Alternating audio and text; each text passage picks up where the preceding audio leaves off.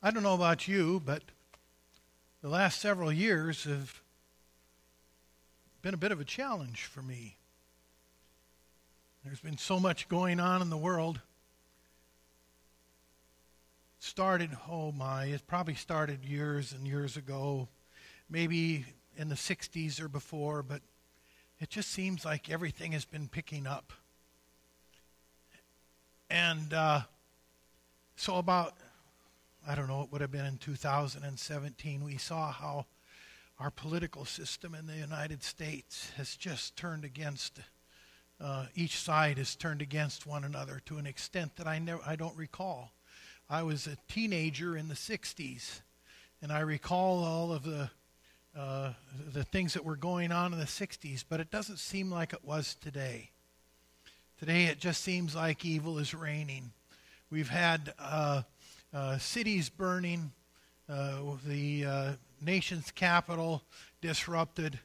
We have gone through a pandemic where we've had a series of shutdowns that have just seemed so unnatural to us, and also the idea that not only have we had shutdowns, but we've had a situation where we've had mandatory masks, mandatory vaccinations, the list goes on.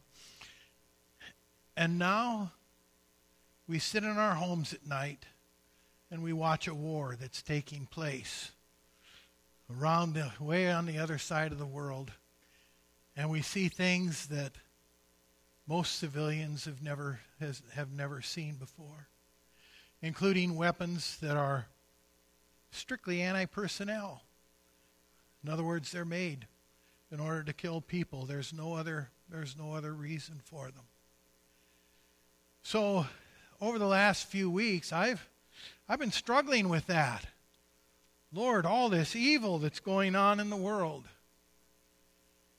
In fact, I've had to go so far as to even limiting very much the amount of news or TV shows that I watch, just because it has been such a bother to me. And as I prepared for this sermon today, I prayed to the Lord and I said, Lord, what is it that you would have me to speak about today? Well, not today, I was saying this coming Sabbath. What is it that I should say? And immediately the thought came into my mind, Habakkuk. When that happened, I knew immediately why the Lord was directing me to Habakkuk. It had been a while since I read it, but I remembered Habakkuk as being a book that just really lifted my spirits. And the reason for that is not because it doesn't deal with serious subjects. Oh, it deals with very serious subjects. In fact, it frankly deals with the subjects that we're dealing with today in this world, and that is the issue of evil. And where is God during with all this evil going on? But it became chicken soup for my soul because I remembered Habakkuk himself and the way that Habakkuk's response, his complaints against God, and the way that he responded to God, it reminded me of myself. And it actually brought out a laugh or two as I was reading through it. And I was just so thankful for that because, like I said, it had finally taken me out of the doldrums of thinking about all that was going on in this world and placing my eyes on Jesus. And so I want to share that with you today. Habakkuk is a small book. In fact, it's only 3 chapters. You can probably read it in under 20 minutes. So when you go home today, don't be afraid to open your Bible to Habakkuk and read it for yourself. But we're going to talk about it, and we're going to go through Habakkuk and see what it is that it has to teach us. Habakkuk raises a complaint to God, wondering where God is with so much evil going on in Judah. Like Job, Habakkuk wrestles with the matter of how to understand the justice of God in a world full of injustice. However, in one respect, Habakkuk is the opposite of Job. Whereas Job questions God's fairness by speaking against the injustice of the divinely permitted tragedies that he's enduring, Habakkuk questions God's fairness by demanding that he send his judgments upon the wicked. In other words, Job wants God to show his justice by removing negative judgment from the righteous, and Habakkuk wants God to show his justice by sending negative judgment upon the wicked. Oops. Okay. Let's take a look at Habakkuk 1, verses 2 through 4. This is where Habakkuk's complaint is. His first complaint. He's got a couple of them. How long, Lord, must I call for help, but you do not listen, or cry out to you violence, but you do not save? Why do you make me look at injustice? Why do you tolerate wrongdoing? Destruction and violence are before me. There is strife and conflict abounds. Therefore, the law is paralyzed, and justice never prevails. Prevails. The wicked hem in the righteous, so that justice is perverted. Judah was in a crisis. Evidently, Habakkuk has for some time been expressing his concern to God about the wickedness prevalent in his society. But nothing has changed, and injustice continues to abound. The prophet concludes that God is either not listening to his concern or is indifferent toward it. So his frustration erupts in this striking complaint, given in the traditional format of the lament. Though some are surprised that a prophet would speak to God in this way, this passage, as well as others in Scripture, indicates that God's servants sometimes make honest and heartfelt statements of concern about his fairness and his judgment.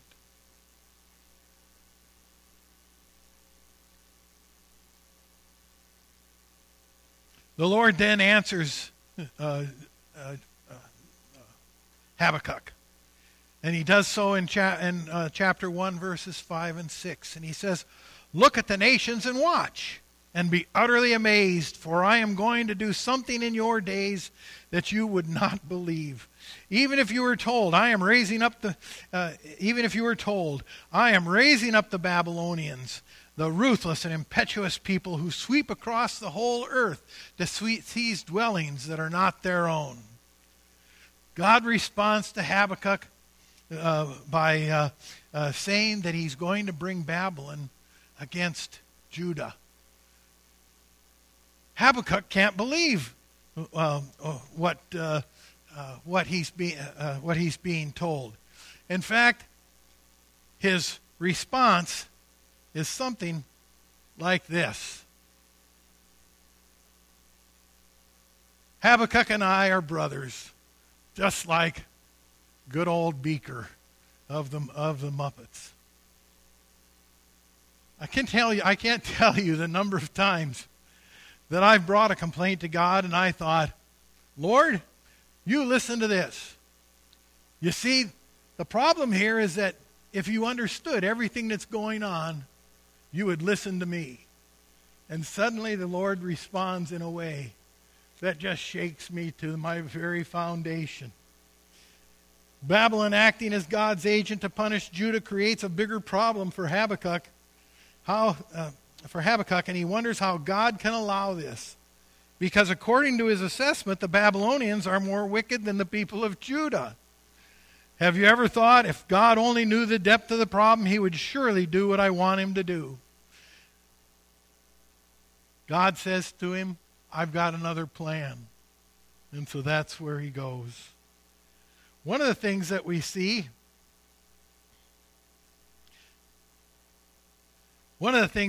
then is that God actually, it seems like he strengthens Habakkuk's argument. God begins to list some of Babylon's most striking deficits. He says, They are feared and dreaded people, a law unto themselves. Verse 8a, the first half of verse 8. Their horses are swifter than leopards, fiercer than wolves. They fly like vultures swooping to devour. They are bent on vengeance. Their hordes advance like a desert wind and gather prisoners like sand. And he goes on. They deride kings and scoff at rulers. They laugh at all the fortified cities. They build earthen ramps and capture them. Then they sweep past like the wind and go on. Guilty men whose own strength is their God. Habakkuk must have felt somewhat vindicated by God talking about Babylon the way that he did, because one of the things that he reiterates, one of what he reinforces, is that Babylon were bad people. In fact, the time that Habakkuk was written is probably somewhere between 640 and 605 BC. It was right before Babylon had defeated Assyria, and just before Babylon had come against Judah. And so they were a real powerful nation, but on top of that, they were just downright mean. So Habakkuk brings another complaint to the Lord. In his opening comment, Habakkuk inquired why God caused him to look upon evil. Now he questions how God, being righteous and holy, can look on while wicked Babylon defeats righteous Judah. Lord, are you not from everlasting? My God, my Holy One, you will never die. You, Lord, have appointed them to execute judgment. You, my rock, have ordained them to punish. Your eyes are too pure to look on evil. You cannot tolerate wrongdoing. Why then do you tolerate the treacherous? Why are you silent when the wicked swallow up those more righteous than themselves? I keep hearing a voice. Am I hearing things, or is there something? Oh, okay. All right. Sorry about that. I just wanted to make sure I wasn't going. Okay. Yeah, I'm hearing voices. Huh? Yeah, I needed that. Anyway, it looks here like Habakkuk's taken a bit of a turn. What he's doing now is he's decided that he's going to use logic with the Lord. He's going to tell him, Lord, you are righteous, you are holy. How is it that you can do this? And so that's what he brings in front of the Lord after the earlier complaint seemed to fail. And the Lord said, well, I'm going to bring Babylon. Now Habakkuk is focused like a laser on, oh my, what's going to happen to Judah next? Habakkuk's complaint continues.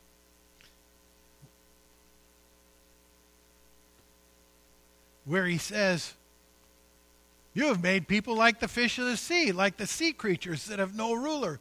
The wicked foe pulls all of them up with a hook. He catches them in his net. He gathers them up in his dragnet, and so he rejoices and is glad. Therefore he sacrifices to his net and burns incense to his dragnet. For by his net he lives in luxury and enjoys the choicest food. Is he to keep on emptying his net, destroying nations without mercy? This is an interesting commentary, by the way. It's kind of like us saying, Lord, we feel like a fish in a bucket, that Babylon's going to come here and he's going to be able to destroy us because all he has to do is dip his net in and take us out. And Lord, by the way, I want to remind you that when he does this, he's going to sacrifice to his nets. He's going to give praise to his own power. And that's a recurring theme here, is that in the complaints that Habakkuk makes, but also the Lord's going to talk about this before long, because he's going to talk about the 5 woes, or the 5 warnings to Babylon here in just a moment. And when he does, he's going to talk again about this very issue, the idea that Babylon is bad. Babylon, they are so consumed by their own strength. And what they do is by the way, the picture that's portrayed here is one of is a picture that you would have found on the walls of some of the Mesopotamian cities back during this time. It showed the victor pulling out his enemy with a fish hook. And so what Habakkuk's complaining about here to the people of his time would have been absolutely understandable to those who were listening to his complaint. And then Habakkuk says this. He says, I will stand my watch and station myself on the ramparts. I will look to see what he will say to me and what answer I am to give to this complaint. My vision of Habakkuk right here is this. I'll stand here and watch, Lord. We'll see how you answer this complaint. Now, maybe that's not what he meant to say. I'm not a Greek or Hebrew scholar, so I haven't taken this apart, but I have to say that that's what it seems like to me. Using the vivid imagery familiar in Habakkuk's time of a sentinel posted on a watchtower, eagerly awaiting information to share with his people, the prophet declares that he will await God's answer to his complaint. I could be wrong, but I picture this as Habakkuk with his arms crossed and his foot tapping. The Lord answers then a second time. God tells Habakkuk to write down the revelation that he is going to give to him, and to write it plainly and large enough so that the herald can deliver the message as he runs. But the revelation is for the future, for an appointed time. Habakkuk will need to be patient and wait, trusting God.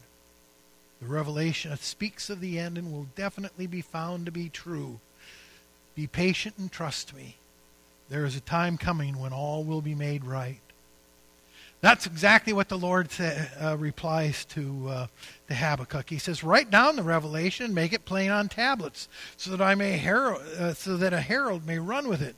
For the revelation awaits the appointed time." What he's saying here is he's telling Habakkuk, he says, you write down what I've just told you. You write down what I'm going to tell you.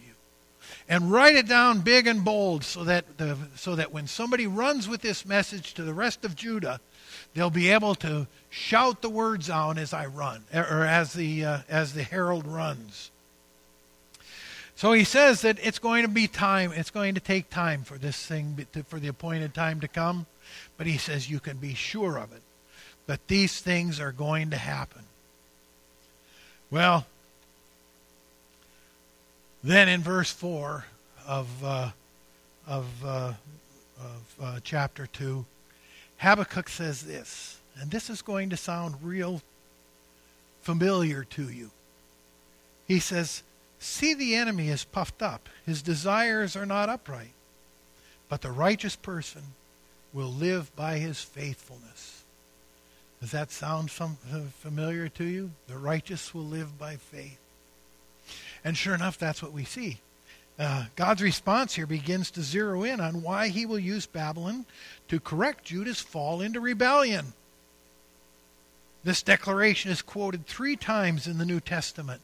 It's quoted in Romans 1, verse 17, Galatians 3:11, and in Hebrews 10:38, summarizing the great biblical doctrine of righteousness by faith.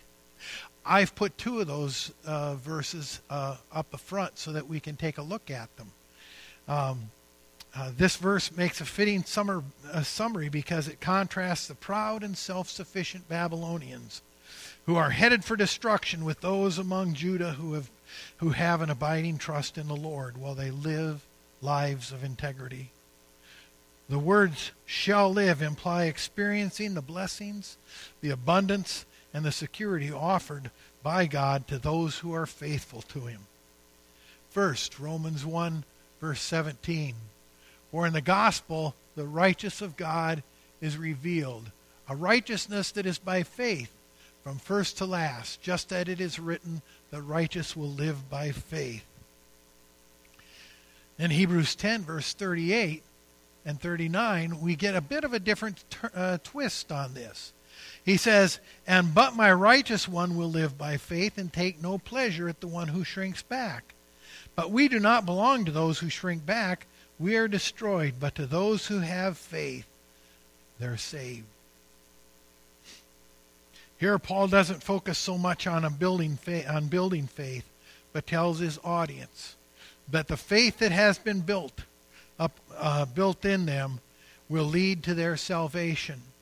In all cases, the loving grace of God, who through the careful shepherding of his people is bringing them to faithfulness.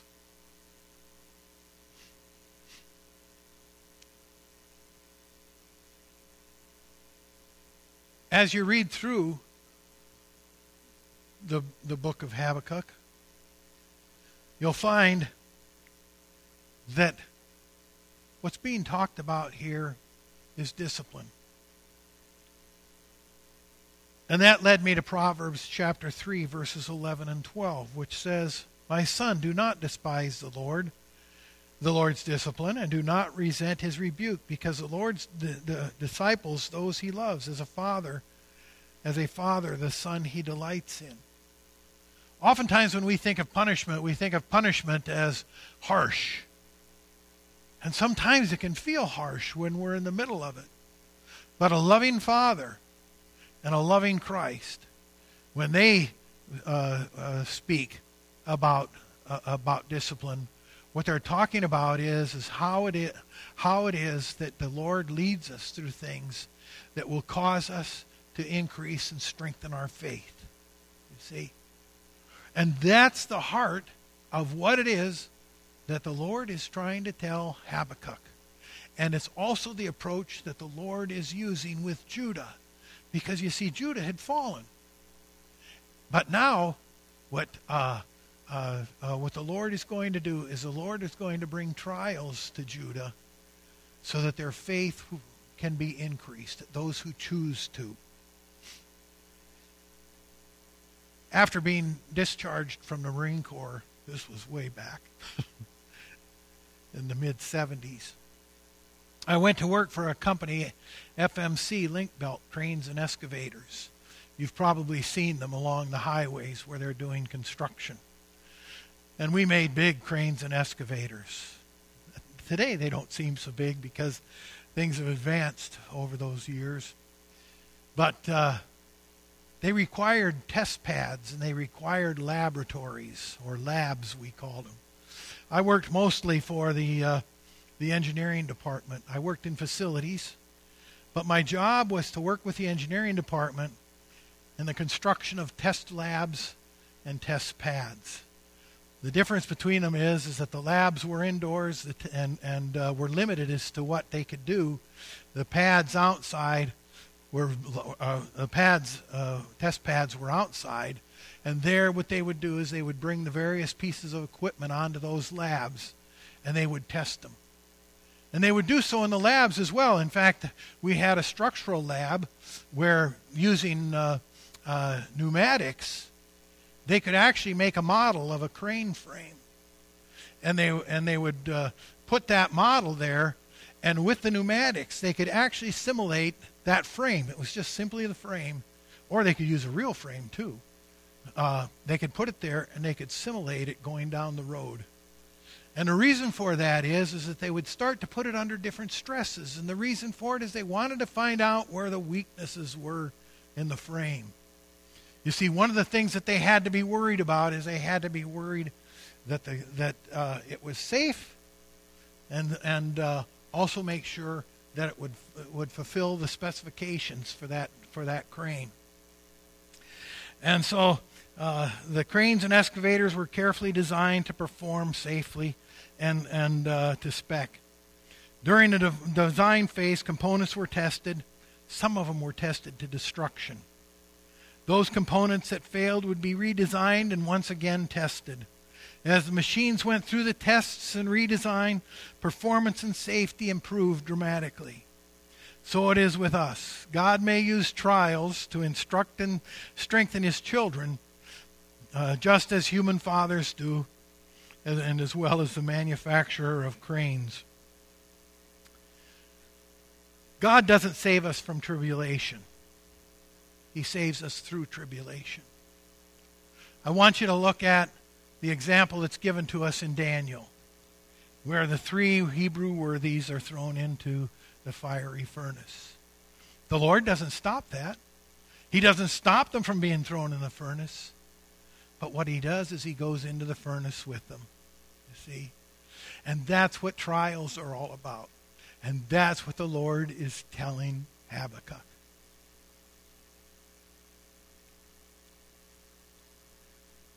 So then, in the Lord's response, he also gives 5 woes. Oops. Yeah, that's okay. Yeah, there we go. He gives 5 woes to Babylon. And those woes go like this. Woe to him who piles up stolen goods and makes himself wealthy by extortion. Because you have plundered many nations, the peoples who are left will plunder you. What he's doing here is he's assuring Habakkuk. And by the way, when we get to the 3rd chapter, what we're going to see is that there's a lot of musical terms that are in the 3rd chapter. Basically, what he's done is he's written psalms or songs. And what that means is that the 3rd chapter was most likely used in the liturgical services in the temple. And so these 5 woes would be to let the people know that the Lord was fully aware of what was going on and that the punishment would fit the crime. Next he says to him in Habakkuk 2, 9 through 11, he says, Woe to him who builds his house by unjust gain. He will have plotted the ruin of many peoples, shaming your own house, and you have plotted the ruin of many peoples, shaming your own house and forfeiting your life. And then the 3rd one he gave is woe to him who builds a city with bloodshed and establishes a town by injustice. For the earth will be filled with the knowledge of the glory of the Lord as the waters cover the sea. He's gone through and he's told Babylon what's going to happen to them as a result of their meanness and the way that they're treating the nations, the evil way that he's treating the nations around the country, around the world at that time. And he says that in the end, that the Lord, the earth will be filled with the knowledge of God and the glory of the Lord as the waters cover the sea. He goes on to the last 2 woes. And these are interesting as well, because he says, Woe to him who gives drink to his neighbors, pouring it from the wineskins till they are drunk, so that he can gaze on their naked bodies. Now it is your turn. Drink and let your nakedness be exposed. The Lord's not talking about something vile here. Well, he is. He's talking about evilness. But I want you to take your mind back to Adam and Eve in the garden.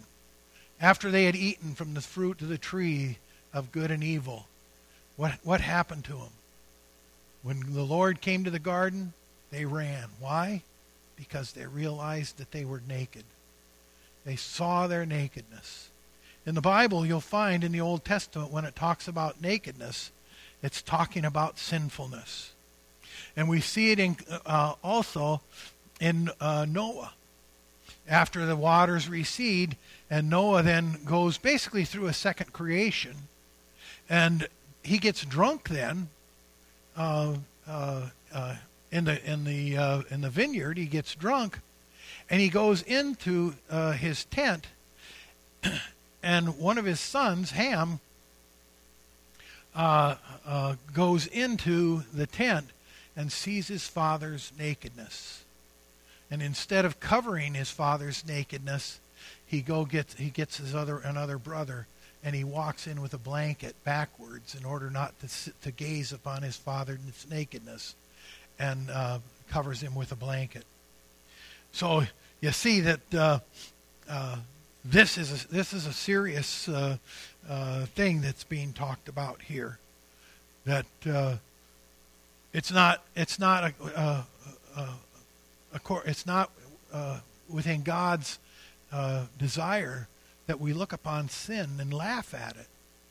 Instead, we as Christians should be working with people who find themselves in a bad spot.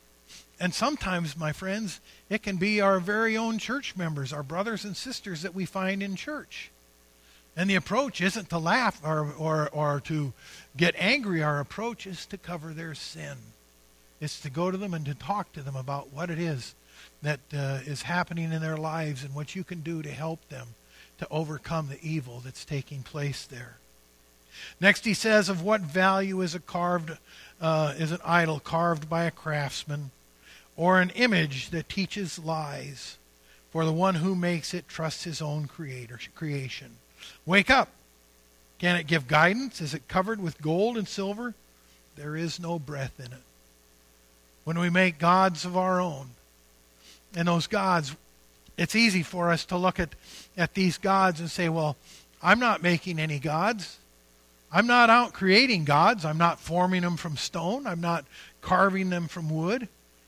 But yet, many times we have our own gods. And we oftentimes find them when we suddenly realize that we have replaced God with something in our lives.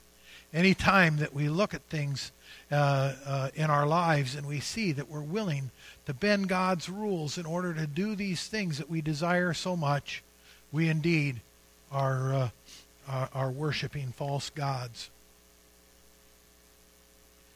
Then the conclusion for the wicked ones is in Habakkuk 2:20. It says, the Lord is in his holy temple, let all the earth be silent before him. Judgment will come to Babylon and those who pursue evil. When it talks about the Lord being in his holy temple, and when it tells us to be silent, what he's saying is he's saying that God will judge. And that's what he's talking about here. That God is going to come and judge.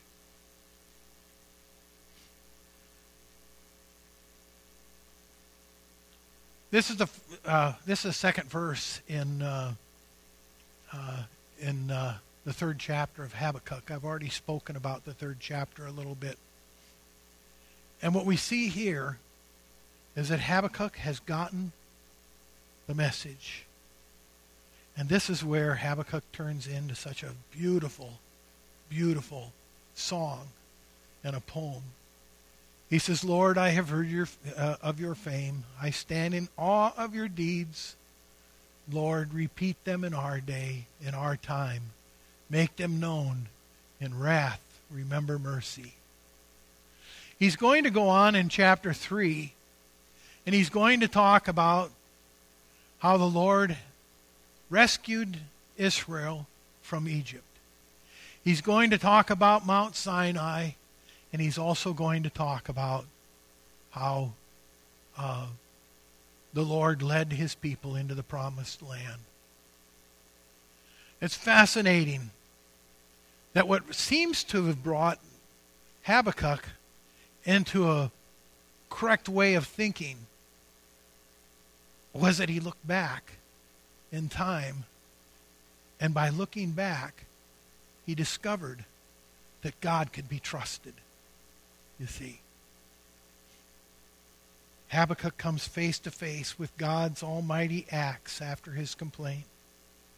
He highlights the Lord's workings in the time of the Exodus at Mount Sinai and at the conquest of the Promised Land, and anticipates that God will work again on the behalf of his people.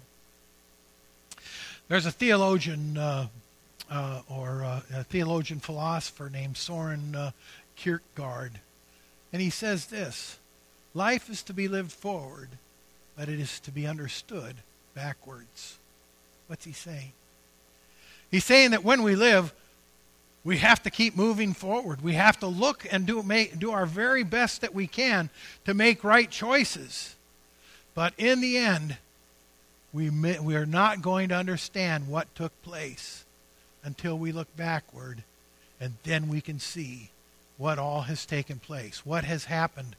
And this is very specifically what happened to Habakkuk, is that Habakkuk was looking ahead, and he doesn't understand. Lord, why is it that you're just sitting there and you're not doing anything about all the evil in the world?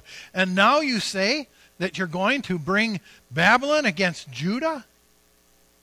But you see, once Habakkuk starts looking backward, then what happens is suddenly he can see that God has been a holy God, that God has been a faithful God, that God has been trustworthy. Next comes Habakkuk's prayer or psalm. I love this. I've put here on the screen the quote is from the Message. The reason I've done that is because if you go back and look at this at home, when you get home, you'll see that he talks about like the olive tree, and he talks in ways that would be very meaningful to the people of his time. And when I looked this up, trying to find something that would help me to understand better what it is that Habakkuk was saying, and this is it. Though the cherry trees don't blossom and the strawberries don't ripen, though the apples are worm-eaten and the wheat fields stunted, though the sheep pens are sheepless and the corn barns and the cattle barns empty, I'm singing joyful praise to God. I'm turning cartwheels of joy to my Savior God, counting on God's rule to prevail. I take heart and gain strength. I run like a deer. I feel like I'm king of the mountain. What a beautiful response that is to the dilemma that Habakkuk had found himself in.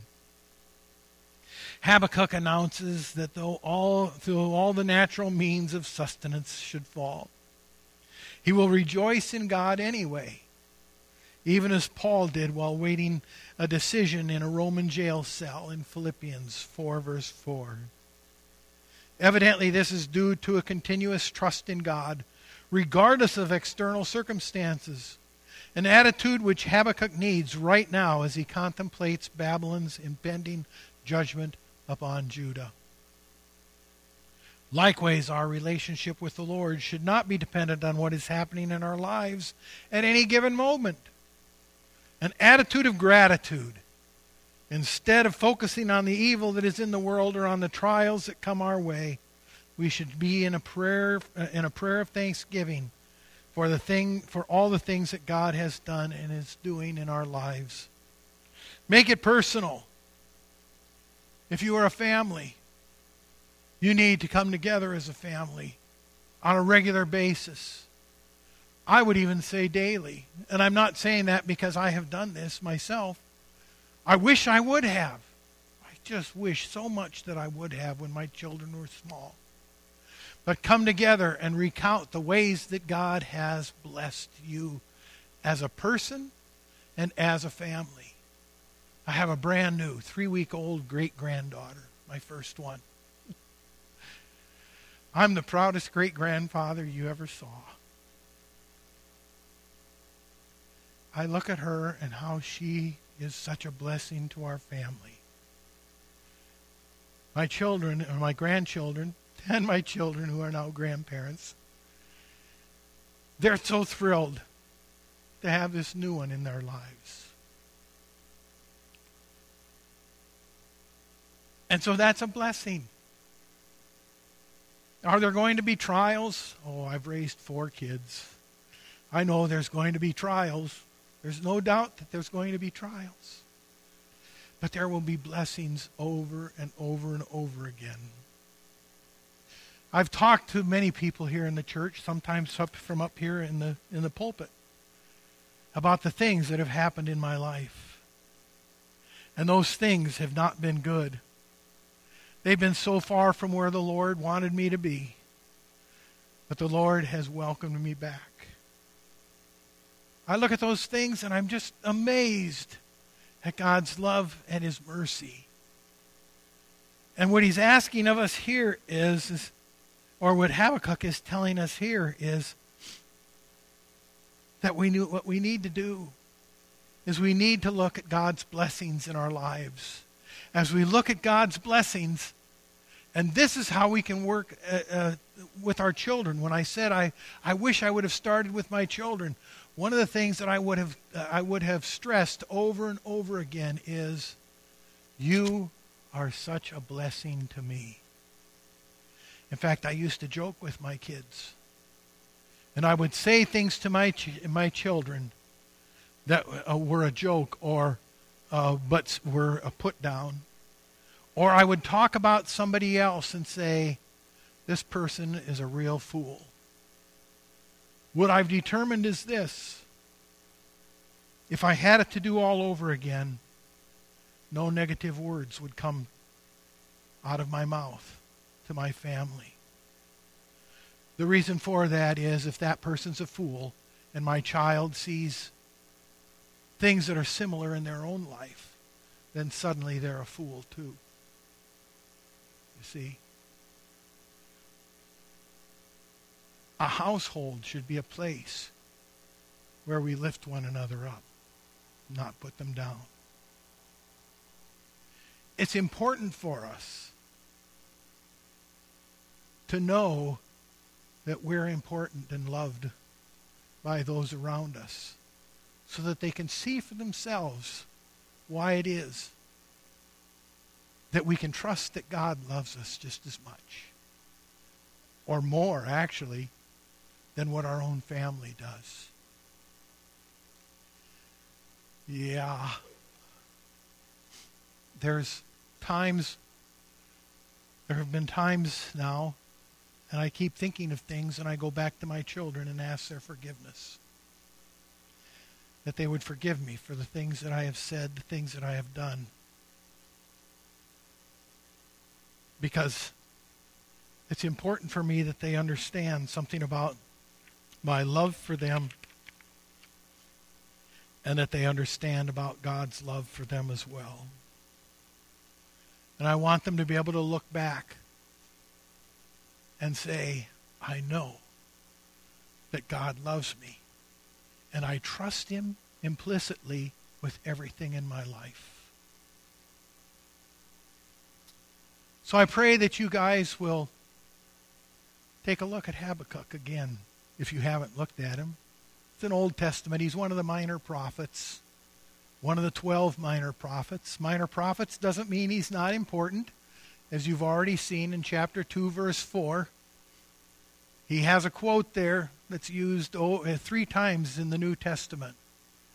So it's when minor prophets come up, it's not because they're not important. It's because they're very tiny books. And Habakkuk is one that you can benefit from looking at. I pray that God would bless you as you go forward, and that your families would be blessed as well. And that as a church, we can come together in unity and also treat each other as God has treated us. And that is to be able to treat one another as some of the most important people that were ever on the earth. God bless you.